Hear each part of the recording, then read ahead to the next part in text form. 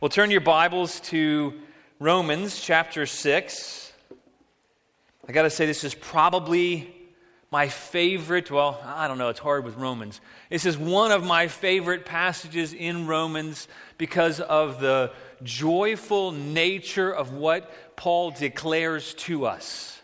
This is one of the most joyful passages in the entire book of Romans. And this passage really is key to understanding how to live your Christian life, how to say no to sin, and how to live to Christ. This is one of the central passages in the New Testament that helps us understand what does it mean to be dead to sin and alive to Christ. So let's turn in our Bibles. As we turn there, let's go ahead and stand for the reading of God's Word and worship Him as we receive His Word. This is God's holy, inspired Word. What shall we say then? Are we to continue in sin that grace may abound? By no means. How can we who died to sin still live in it? Do you not know that all of us who've been baptized into Christ Jesus were baptized into His death? We were buried, therefore, with Him by baptism into death, in order that just as Christ was raised from the dead by the glory of the Father, we too might walk in newness of life. For if we have been united with Him in a death like His, we shall certainly be united with Him in a resurrection like His. We know that our old self was crucified with Him in order that the body of sin might be brought to nothing, so that we would no longer be enslaved to sin. For one who has died has been set free from sin. Now, if we have died with Christ, we believe that we will also live with Him. We know that Christ, being raised from the dead, will never die again. Death no longer has dominion over Him, for the death He died to sin once for all, but the life He lives to God. So you also must consider yourselves dead to sin and alive to God in Christ Jesus. Let not sin, therefore, reign in your mortal bodies to make you obey their passions. Do not present your members to sin as instruments for unrighteousness, but present yourselves to God as those who have been brought from death to life, and your members to God as instruments for righteousness. For sin will have no dominion over you, since you are not under the law, but under grace. This is God's word. Let's be seated. Father, we come to you, and God, I want to say thank you for this wonderful truth that we've been made dead to the power of sin, and we've been made alive to you in Christ Jesus. God, I pray that that truth would permeate our hearts and our minds. God, I pray that that truth would enlighten and illuminate our minds. It would strike us, Lord, and I pray that that truth would move from an intellectual thing to driving our passion, our desires, that we might present ourselves to you joyfully as a result. God, I pray that we would grasp what it means that we are no longer under the dominion of sin, but that we are now been set free and we are under your grace. I pray that you would enable us to walk in the newness of life that you give. In Jesus' name, amen. Well, back in 1974, it was when my wife was born. I was only a few years old. A guy named, Hiroo Onoda. He emerged from the jungles of the Philippines. He was a second lieutenant in the Japanese army. And he had been in the jungles for 30 years. He had been fighting the battle against the Allied forces since 1944, and he was still in the jungles. And he finally came out in 1974, but for 30 years, he thought he was still fighting a war that had already been decisively won. He was trained as an intelligence officer to gather intelligence on the Allied forces and then to subvert them, to carry out guerrilla warfare. And so that's what he did. He got to the base, and about a month after he got there, the Allies overran the base, and then they all separated and went into the jungle in groups of 3 or 4. And most of the groups over the years that were in hiding after a year or 2 or 3 or 4 or 5, they drug out, and they eventually found out that the war was really over, and that the Americans or the Allied forces, who were their biggest enemy, were now their allies, their biggest ally. But this man, he continued to fight in the jungle. He continued to assail the Filipinos in the towns around the island. Finally, there was a college student in 1974 that read about this guy, like the existence of Bigfoot, this mythical man who believed the war was still going on, who had been sighted every once in a while come down and kill the cows of the neighborhood to get rid of their food. He would destroy the food crops. He would come and blow stuff up. And he became this mythical creature that nobody really believed existed. And this college student said, I'm going to go find him. So in 1974, he went on a trip to go find this guy. He meets him in the jungles. He describes to him that the war's over and what's happened in the last 30 years. He still doesn't believe him. He didn't come out then. He refused, no matter what he saw, what he heard, to believe. And over the years, leaflets had been dropped and all kinds of information had been put out there trying to get him to see it was over, but he refused to live as if the war was over. And he was living actively like the war was still going on. Well, finally, this college student said, I'm going to go back and get the guy's major, because the guy's major 30 years ago told him that don't leave the island unless I come and get you. And so this guy in Japan had been retired for 27 years. The college student went back and got him, took him to Lieutenant Onoda, and finally he came out of the jungle in 1974. Sometimes, as believers, we're like Lieutenant Onoda.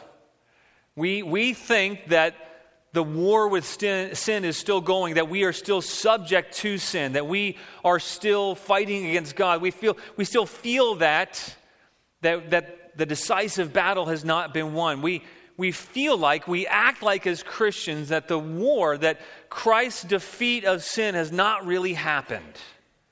We've been given the good truth. We've been given the good news. People have come to tell us. We've received God's word, and yet we continue to live like it hasn't really happened.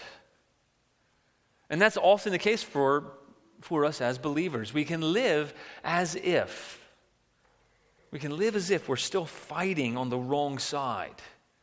We can still live as if we've not been liberated, as if God is not now our friend. And we can live subjecting ourselves to the power of sin willingly, not knowing that we can live in the good and the freedom of what Christ has done for us. There's been a lot of times in my own life that I've felt like I can't stop sinning in a certain area. There's been a lot of times where I felt like, I just don't feel like I'm ever going to overcome this. I keep encountering the same sin in my life, and maybe you have areas in your life like that too. Maybe you feel like there is some sin or some temptation that there's no way you can overcome. And so the normal human reaction to that is to a few things. It's either to say, I'm just going to give up trying. I'm not going to fight anymore. I'm going to retreat and hide. That's one reaction we can have. Another reaction would be saying that, I'm going to try to legalistically fight this sin on my own power. We can try to do that. Or we can ignore them and act like they don't exist.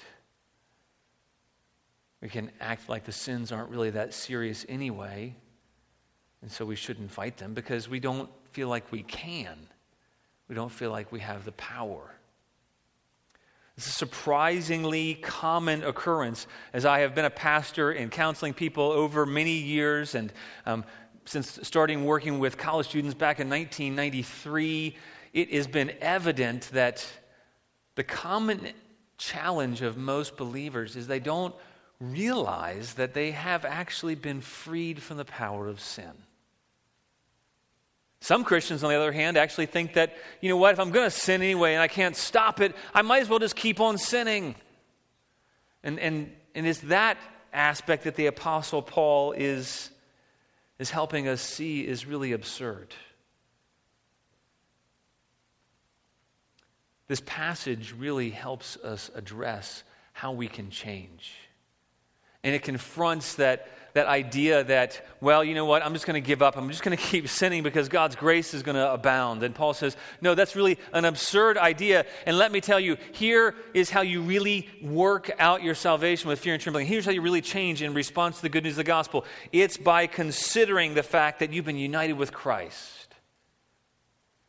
And really the main idea that he wants to get across to us is that in our union with Christ, we have died to sin and now we live to God under grace.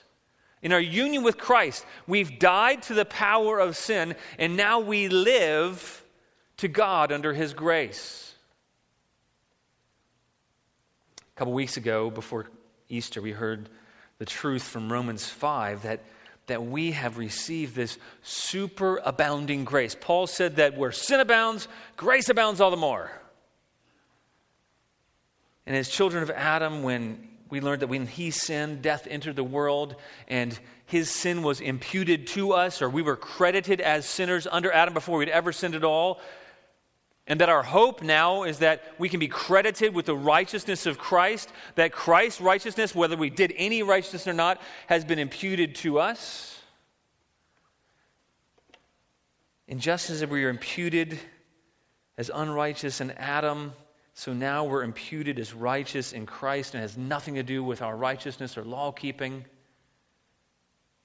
And then Paul wrote at the end of chapter 5, where sin actually the law came in to actually increase the trespass, but where sin abounded, he says, grace abounded all the more. So what does that mean? How should we live?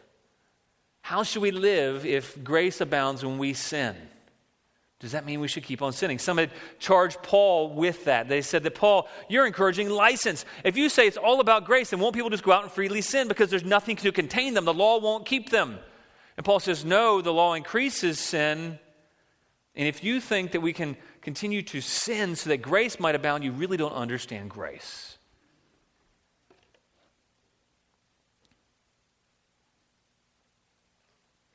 There's many today that would say that if we just emphasize grace, then people are not going to live for God.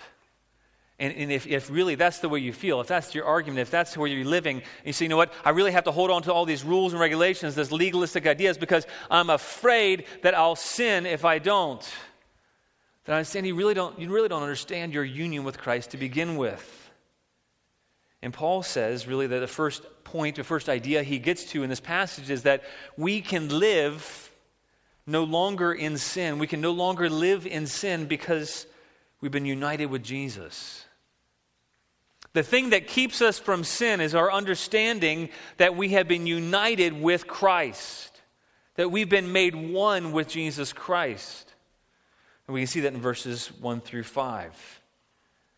Back in the last dynasty in the Russian Empire, there was a monk named Rasputin, and he taught that we are saved by repeatedly sinning and repenting.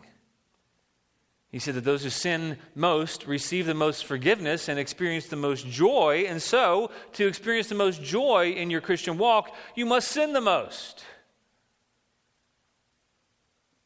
And in the end, he committed all kinds of heinous, evil deeds, using the excuse, well, I'm forgiven, and God's grace is there. You know, all of us know that Rasputin and that idea is really obscene and absurd, but some of us can kind of live there complacent because we don't understand our union with Jesus Christ and what it means and what the effects of it are. There's a French philosopher, Voltaire. He was famous for sharing that same kind of sentiment. He said, you know, God will forgive. That's his business. And so he took the forgiveness of God for granted. In the Corinthian church, they were doing some of the same things. They were allowing sexual sins of a really hideous nature. They were allowing an incestuous relationship to go on and kind of treating that lightly because they didn't understand what it meant to be united with Christ, and that to unite yourself with that sin is like uniting Christ with that sin. Today, people are still tempted to abuse grace, to be complacent about sin because God extends his grace and he'll forgive. But is that how we're supposed to live? Paul says in verse 2, look down your Bibles, he says, certainly not, or obviously not, or by no means. By no means. He says, how can we who died to sin still live in it? Paul, he grounds our ability to not live in sin by the fact that we have died to sin with Christ. Because to be in Christ means that you have died to sin. He's been making this argument all along that under Adam, we were in sin, we were alive to sin. Sin ruled under us because we were in Adam. But now that we are in Christ, we are dead to sin, the reign, the rule, the influence of sin. You can't live with sin as your continual master if you've died to sin. He says we've died to sin. Sin no longer reigns. Now, that doesn't mean that sin's no longer threatening. But sin's no longer trying to tell us that we must serve it. It's like the slave master who, after the Emancipation Proclamation, had continued to treat his slaves as if they were still slaves. And the slaves hadn't heard the good news, and so they didn't know, and they were stuck there. And finally the good news comes to them that they have been set free. That master really is no longer their master, no matter how he acts. No matter what he does, no matter how he tells them that they must submit, they must obey him, no matter how he abuses them, they don't have to listen. They're free to go. And Paul is using the same kind of terminology, and we'll go into more depth next week, that we've died to the rule of sin.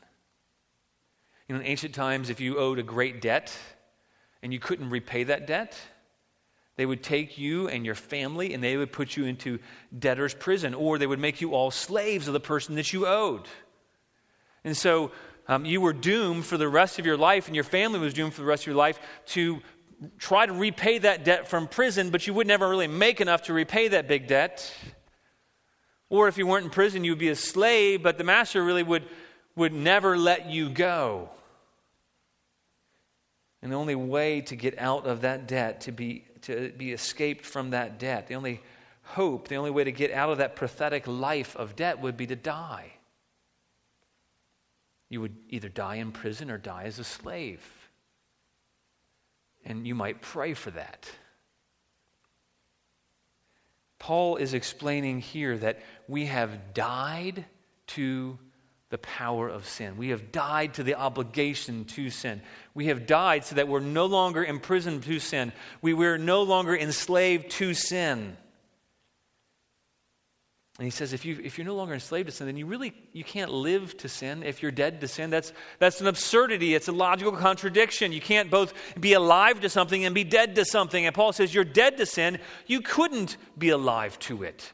A Christian cannot continue to live a life of sin, to be alive to sin, to pursue sin, because they've died to sin. And look down at verse 3. He gives us an analogy here, and he gives us a confident seal or sign to point back to. Look in verse 3. He says, don't you know that all of us who've been baptized into Christ were baptized into his death? What's he doing there? He's showing that our baptism is to serve as proof that we were made dead with Christ and made alive to him. He reminds Christians of what happened when they're baptized. And for Paul, he is not aware, there was no category back then for a Christian who became a believer and was not immediately or soon thereafter baptized. There was no such thing as unbaptized believers in Paul's day. And so when he's writing to the church in Rome, there would not have been unbaptized believers. And so he would have tied conversion with baptism both together. It's not an optional extra thing that you choose to do or not do.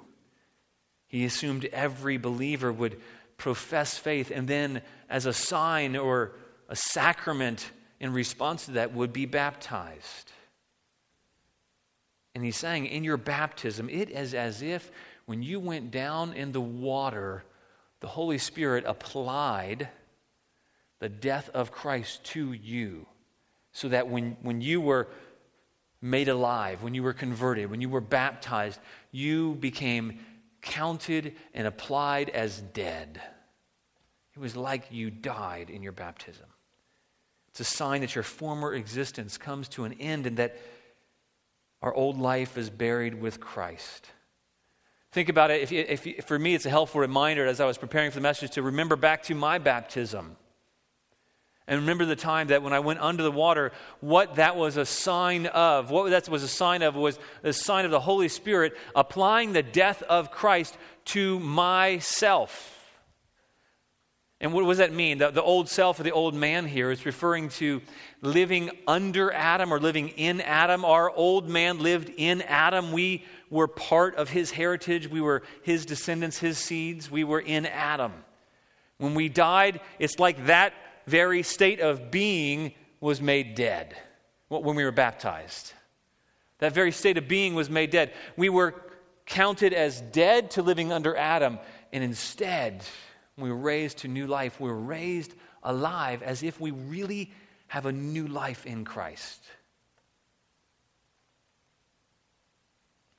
It's like when you went down the water, you were laid out dead on the slab in the tomb with Christ.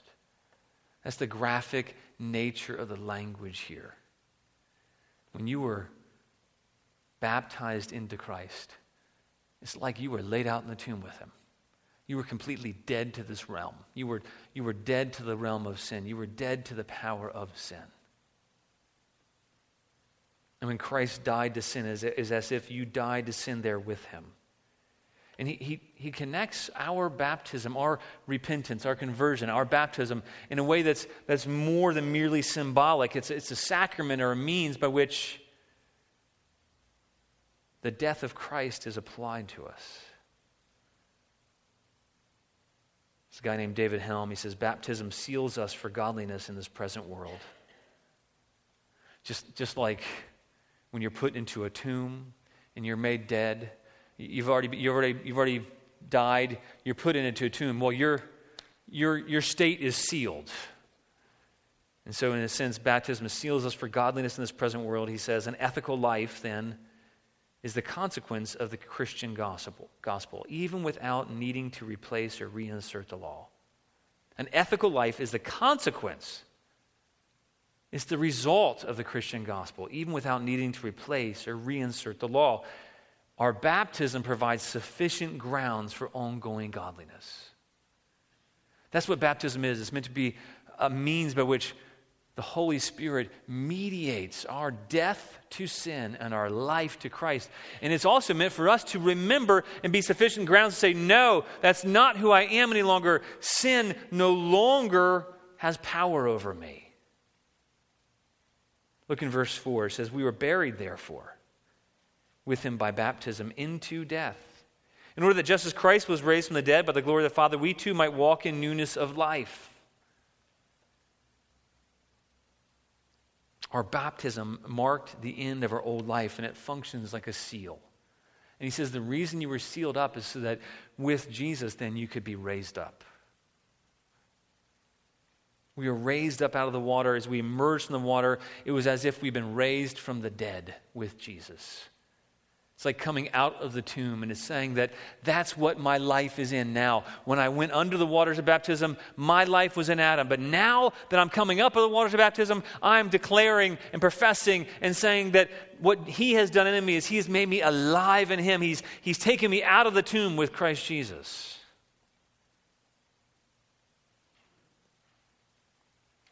So it's a glorious occasion to look back and see if we have been baptized in Christ Jesus, if we have placed our faith, if we've been converted, then he's made us dead to sin and alive to Christ Jesus. And his death to sin is our death to sin. Do you believe that is the question. Do you really believe, do you really understand that his death to sin was our death to sin, that sin no longer can hold sway over us? And that when he was raised to new life, that he gave us that same new life that resurrected Jesus from the dead. Do you believe that, though? Are you living like that? And Paul mentions baptism here not to explain so much how it happened that we were buried with Christ, but that it was the mark of being buried with Christ and the mark of being raised to life. And that now we can and we should walk in new life. Look in verse 5. He says, for if we've been united with him in a death like his, we shall certainly be united with him in a resurrection like his. He says, if it was just as certain that you were united with him in death, it is just as certain the fact that he is resurrected, that you will share in that resurrection life, both here and now and the life to come. Does that stir your soul? Do you realize that you have the resurrection life of Jesus Christ? And that right here, right now, you don't have to submit to the power of sin. That he's made you alive. He's enabled you to understand the will of the Father. He's made you alive to his desires. He's made you alive to him, to live for him. And that one day your body too will be resurrected. And you can trust those things because what we celebrated last week really in Resurrection Sunday.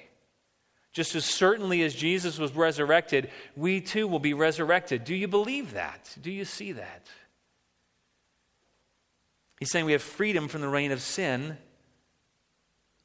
Even though sin has not been completely removed yet, sin is still around like that old taskmaster telling us, hey, you have to obey me. And even though we don't have to obey that taskmaster, we're tempted at times to turn around and say, okay, I'll obey you again. But we don't have to do that. We can be sure that one day we'll be completely resurrected. Not only is sin no longer our master, but one day sin will be completely done away with. Look down at verses 6 and 7. He says, we know that our old self was crucified with him. So not only have we been baptized with him, he's getting to the second idea that we've been crucified with him, he says in verse 6, in order that the body of sin might be brought to nothing, so that we would no longer be enslaved to sin. For one who has died has been set free from sin. Paul here, he's summarizing what's happened. He says, we've been set free from sin. We can no longer live in sin. Why is it absurd to think that you would continue to sin, to continue to live a life of sin if you have experienced the grace of God? He's saying that's absurd because we've been set free from sin to live from God to God. We've been crucified to sin. We not only been baptized into the death of Christ and raised to life, but we've been crucified with Christ and we've been set free to live to God. He says the whole reason our old self was crucified with Christ, the body of sin wouldn't have power over us. And so we wouldn't be enslaved anymore. When we place our faith in the crucifixion of Jesus Christ, our old self living in Adam under sin, it's as if our old self was crucified with Jesus Christ as well. Just as surely as Jesus was crucified, our life under Adam was crucified. And we've died to belonging to Adam, to being in Adam. And he says that, and that is so that the body of sin might be brought to nothing. What does he mean? So that sin wouldn't have any power, that the body of sin wouldn't have power over you. That's what he means. It says brought to nothing. It would have no effect, no influence, no sway over you any longer.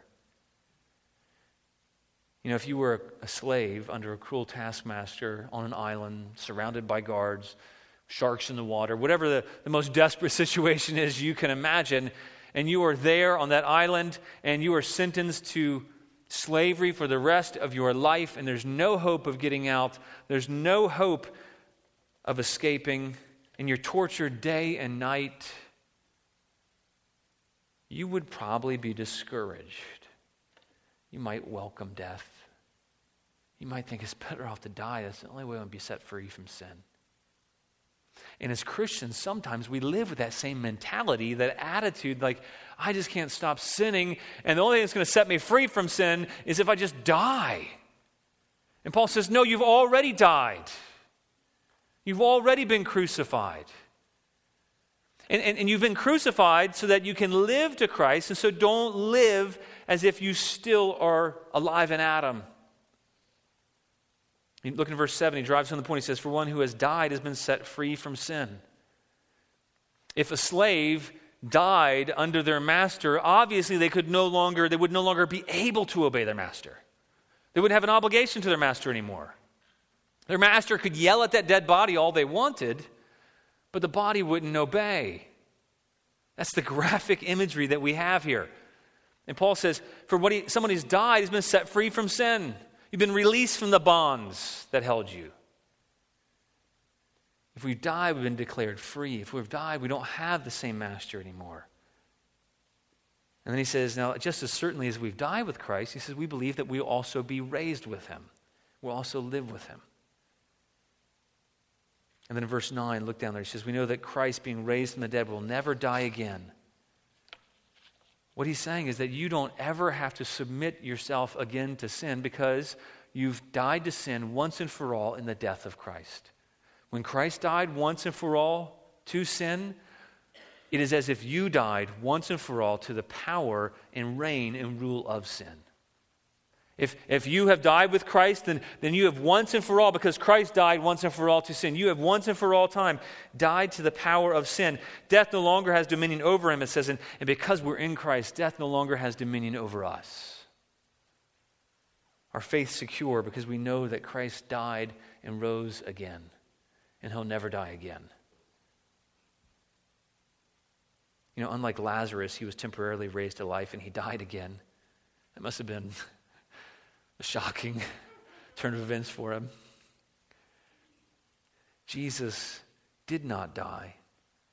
Instead, Jesus was raised to life, walked the earth, and then ascended in his life to the right hand of the Father, where now he lives continually. And it says that our life is hidden with Christ on high. It is as if we have the same rule and authority and dominion that Jesus has as he is reigning and ruling. We share that same dominion with him. It's as if we were raised when he was raised. But I wonder if we really get that. I wonder if we really think of ourselves that way. He died to sin's authority and he was resurrected to live to the glory of God, as verse 10 says. And when we died in Christ, we died to sin's authority, and we were raised so that we can actually glorify Christ now, glorify God now. The third thing we see in verses 11 through 13 is that the reason why we can no longer live to sin is that we consider ourselves as in Christ. Paul has moved now from the intellectual to applying that thought process to our lives. We actually have to actively apply that to our lives. He's explaining here how we really change. Okay, it's great information, but it's not going to do anything unless you take that information that we've been made dead to sin and alive to Christ, and you start to apply it to yourself, and you consider, that's really who I am. I really am dead to the power of sin. I really am alive in Jesus. I really do share in dominion over sin. We reign in life, as we saw in Romans chapter 5. We reign in life over sin. Sin no longer reigns over us. And one day we'll fully reign and fully subdue sin. We can no longer live in sin if we consider ourselves in Christ. You know, there is a way to grow apple trees that is not the way that they used to do things hundreds of years ago. I got a wonderful apple. Sometimes you get a great apple from the grocery store and you just kind of revel in its delight. It smells great, it's juicy, it's tasty. And so last year I'm like, I'm going to save these seeds. These are going to be great. And you save them and you read about how to plant them and how to put them in the freezer to make them think that they've died, and you dry them out and all that kind of stuff. But then as I was getting ready to plant them this season, I read that, oh yeah, by the way, that won't work. It won't work because that apple seeds, that's not the tree that it came from. That apple tree was created by grafting one tree into another tree. And so you really just can't take the seeds of the apple that you eat and expect to get the same fruit again. That's contrary that it is to nature, because it had to be grafted in order to create that delicious, wonderful, vibrant taste. And Paul is kind of giving us the same analogy. We need to consider ourselves in Christ, but we're not like one apple tree being grafted into another. I think the better analogy might be that we're like poison oak being grafted into an apple tree. And somehow God makes life come out of that as we're grafted into Him, as we are the branch that's grafted into the vine, maybe is a better way of putting that, or more scriptural way of looking at that. In the same way, we have to consider what's happened in our life. We're not that poison oak tree anymore. We're not that unproductive fruit vine. We are now been grafted into Christ. We are part and parcel with him. We are together with him in a way that is inseparable, in a way that guarantees that we will produce fruit. And that should give us hope. If you have lost hope that you're going to produce fruit as a Christian, you need to consider that you are in Christ. You've been grafted in. You're not that poison oak or poison sumac or whatever you think of yourself as that corrupts everything around them. And Paul's been using this word consider for a while. If you look down in verse 11, he says, you must consider yourselves dead to sin. You must consider yourselves. At the same time, it says, you must credit yourself.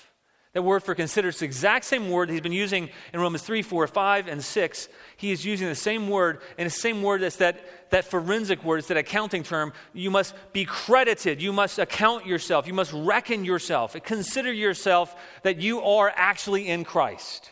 Consider that. You're counted as that. Count yourself as in Christ Jesus.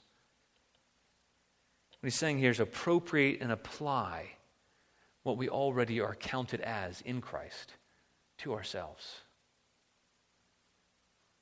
And it's only as we're considering our being in Christ that we can live to the glory of God and experience victory over sin.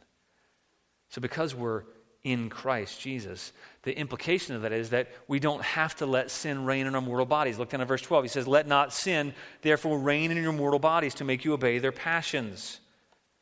What it means for the Christian to consider ourselves dead to sin is to not let sin reign in our mortal bodies. When we think, okay, I'm alive in Christ Jesus, therefore sin does not have to reign over me no matter how I feel.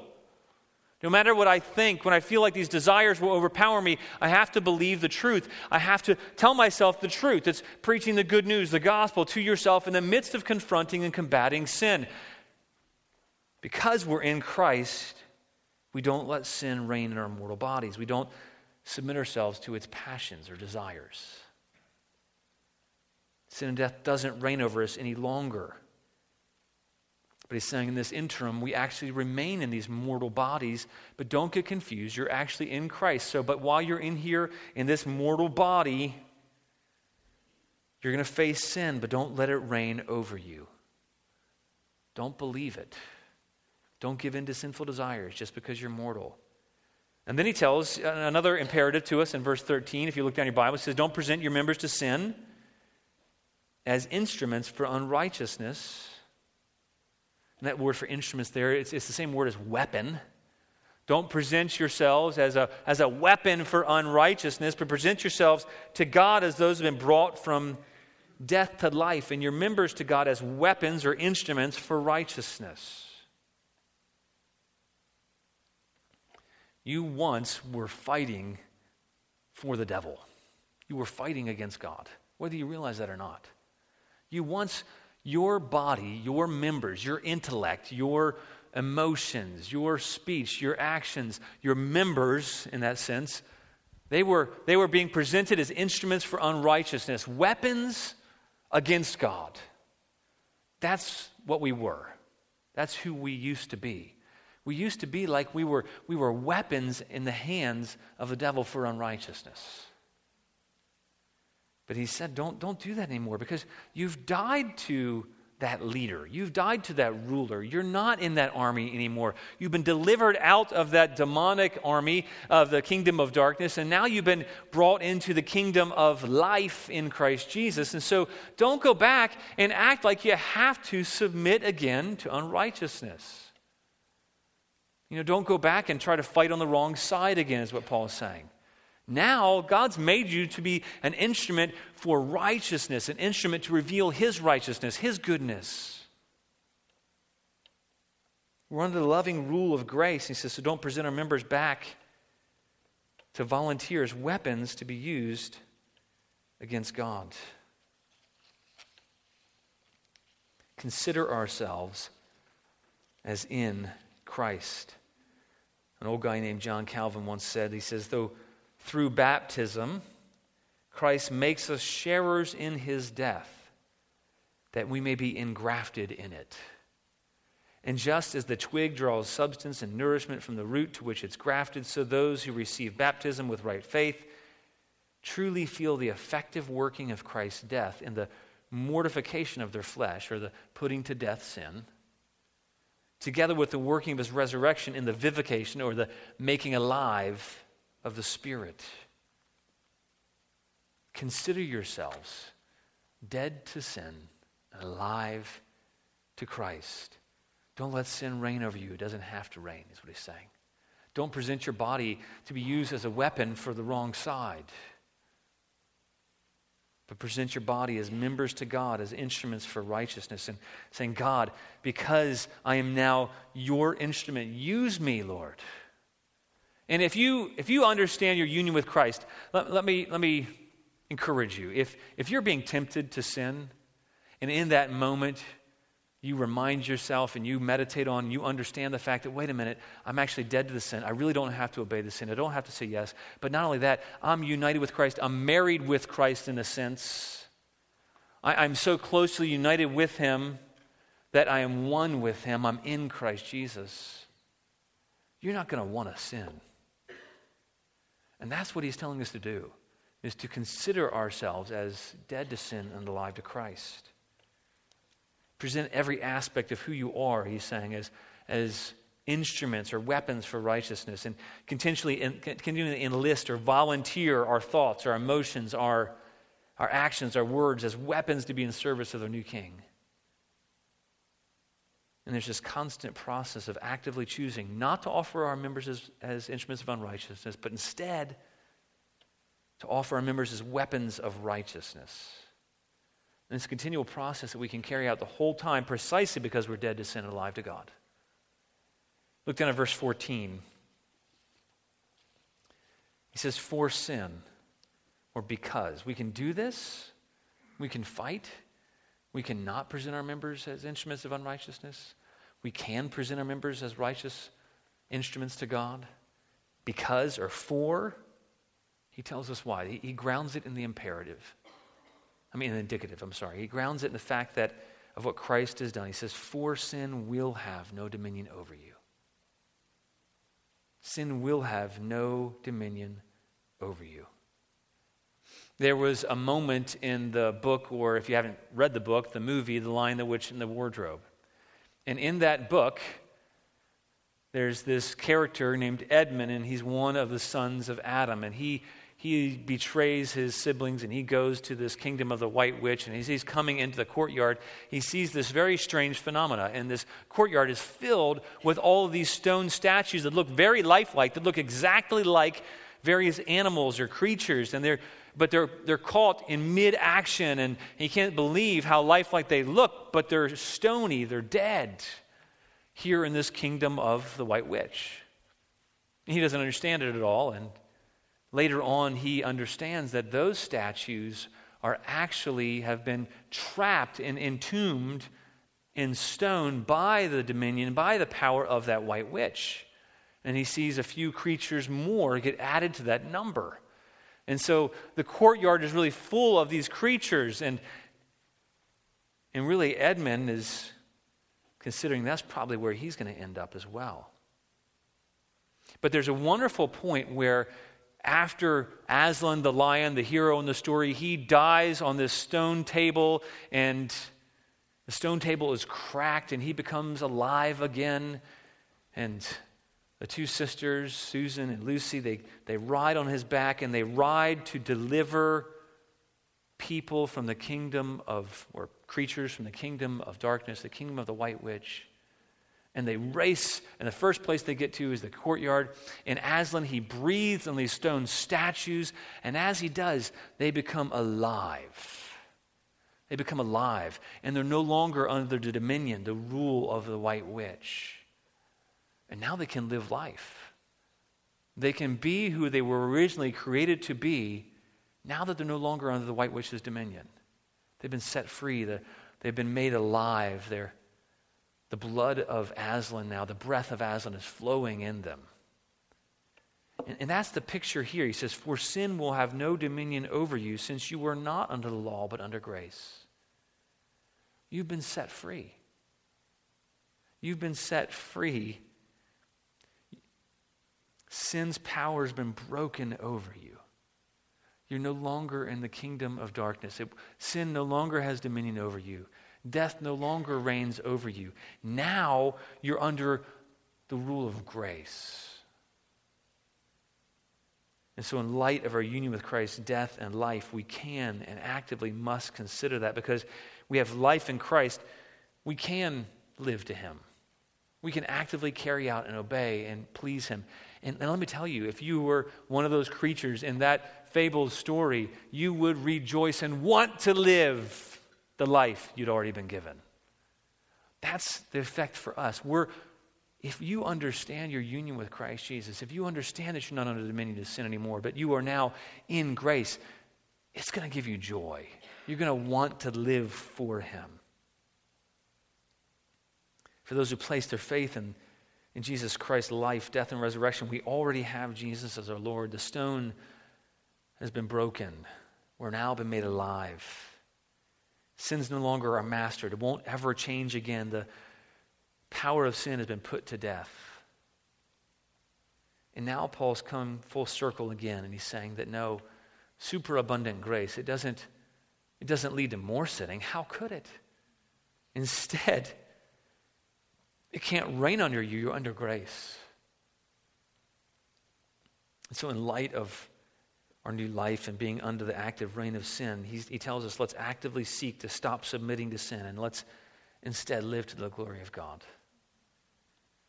I want to, as I close, share a quote and then a song with you, and then we'll sing the song. There's an old guy named Jeremiah Burroughs, and he says, from him, Christ, as from a fountain, sanctification flows into the souls of the saints. Their sanctification comes not so much from their struggling and endeavors and vows and resolutions, as it comes flowing to them from their union with him. Do you understand that your sanctification doesn't come so much from your struggling, from your vows, from your endeavors, from your resolutions, but it comes as you consider and understand and apply the fact that you have a union with Jesus Christ? I'm going to go ahead and ask the band to come up, and we're going to close with a song. And I want you to, if you're struggling with sin, or feel like you're trapped in sin, or maybe you're not yet a believer, and you want to experience that new life in Christ Jesus, we need to consider ourselves dead with Christ Jesus and then alive with him. Dead in his burial, alive in his resurrection. The song I want to sing is, there is love that came for us, humbled to a sinner's cross. You broke my shame and sinfulness. You rose again victorious. Faithfulness none can deny. Through the storm and through the fire, there is truth that sets me free. Jesus Christ who lives in me. No beginning and no end. You're my hope and my defense. You came to seek and save the lost. You paid it all upon the cross. You are stronger. You are stronger. Sin is broken. You have saved me. It is written, Christ is risen. Jesus, you are Lord of all. So let your name be lifted higher. Be lifted higher. Amen. Let's stand and sing together.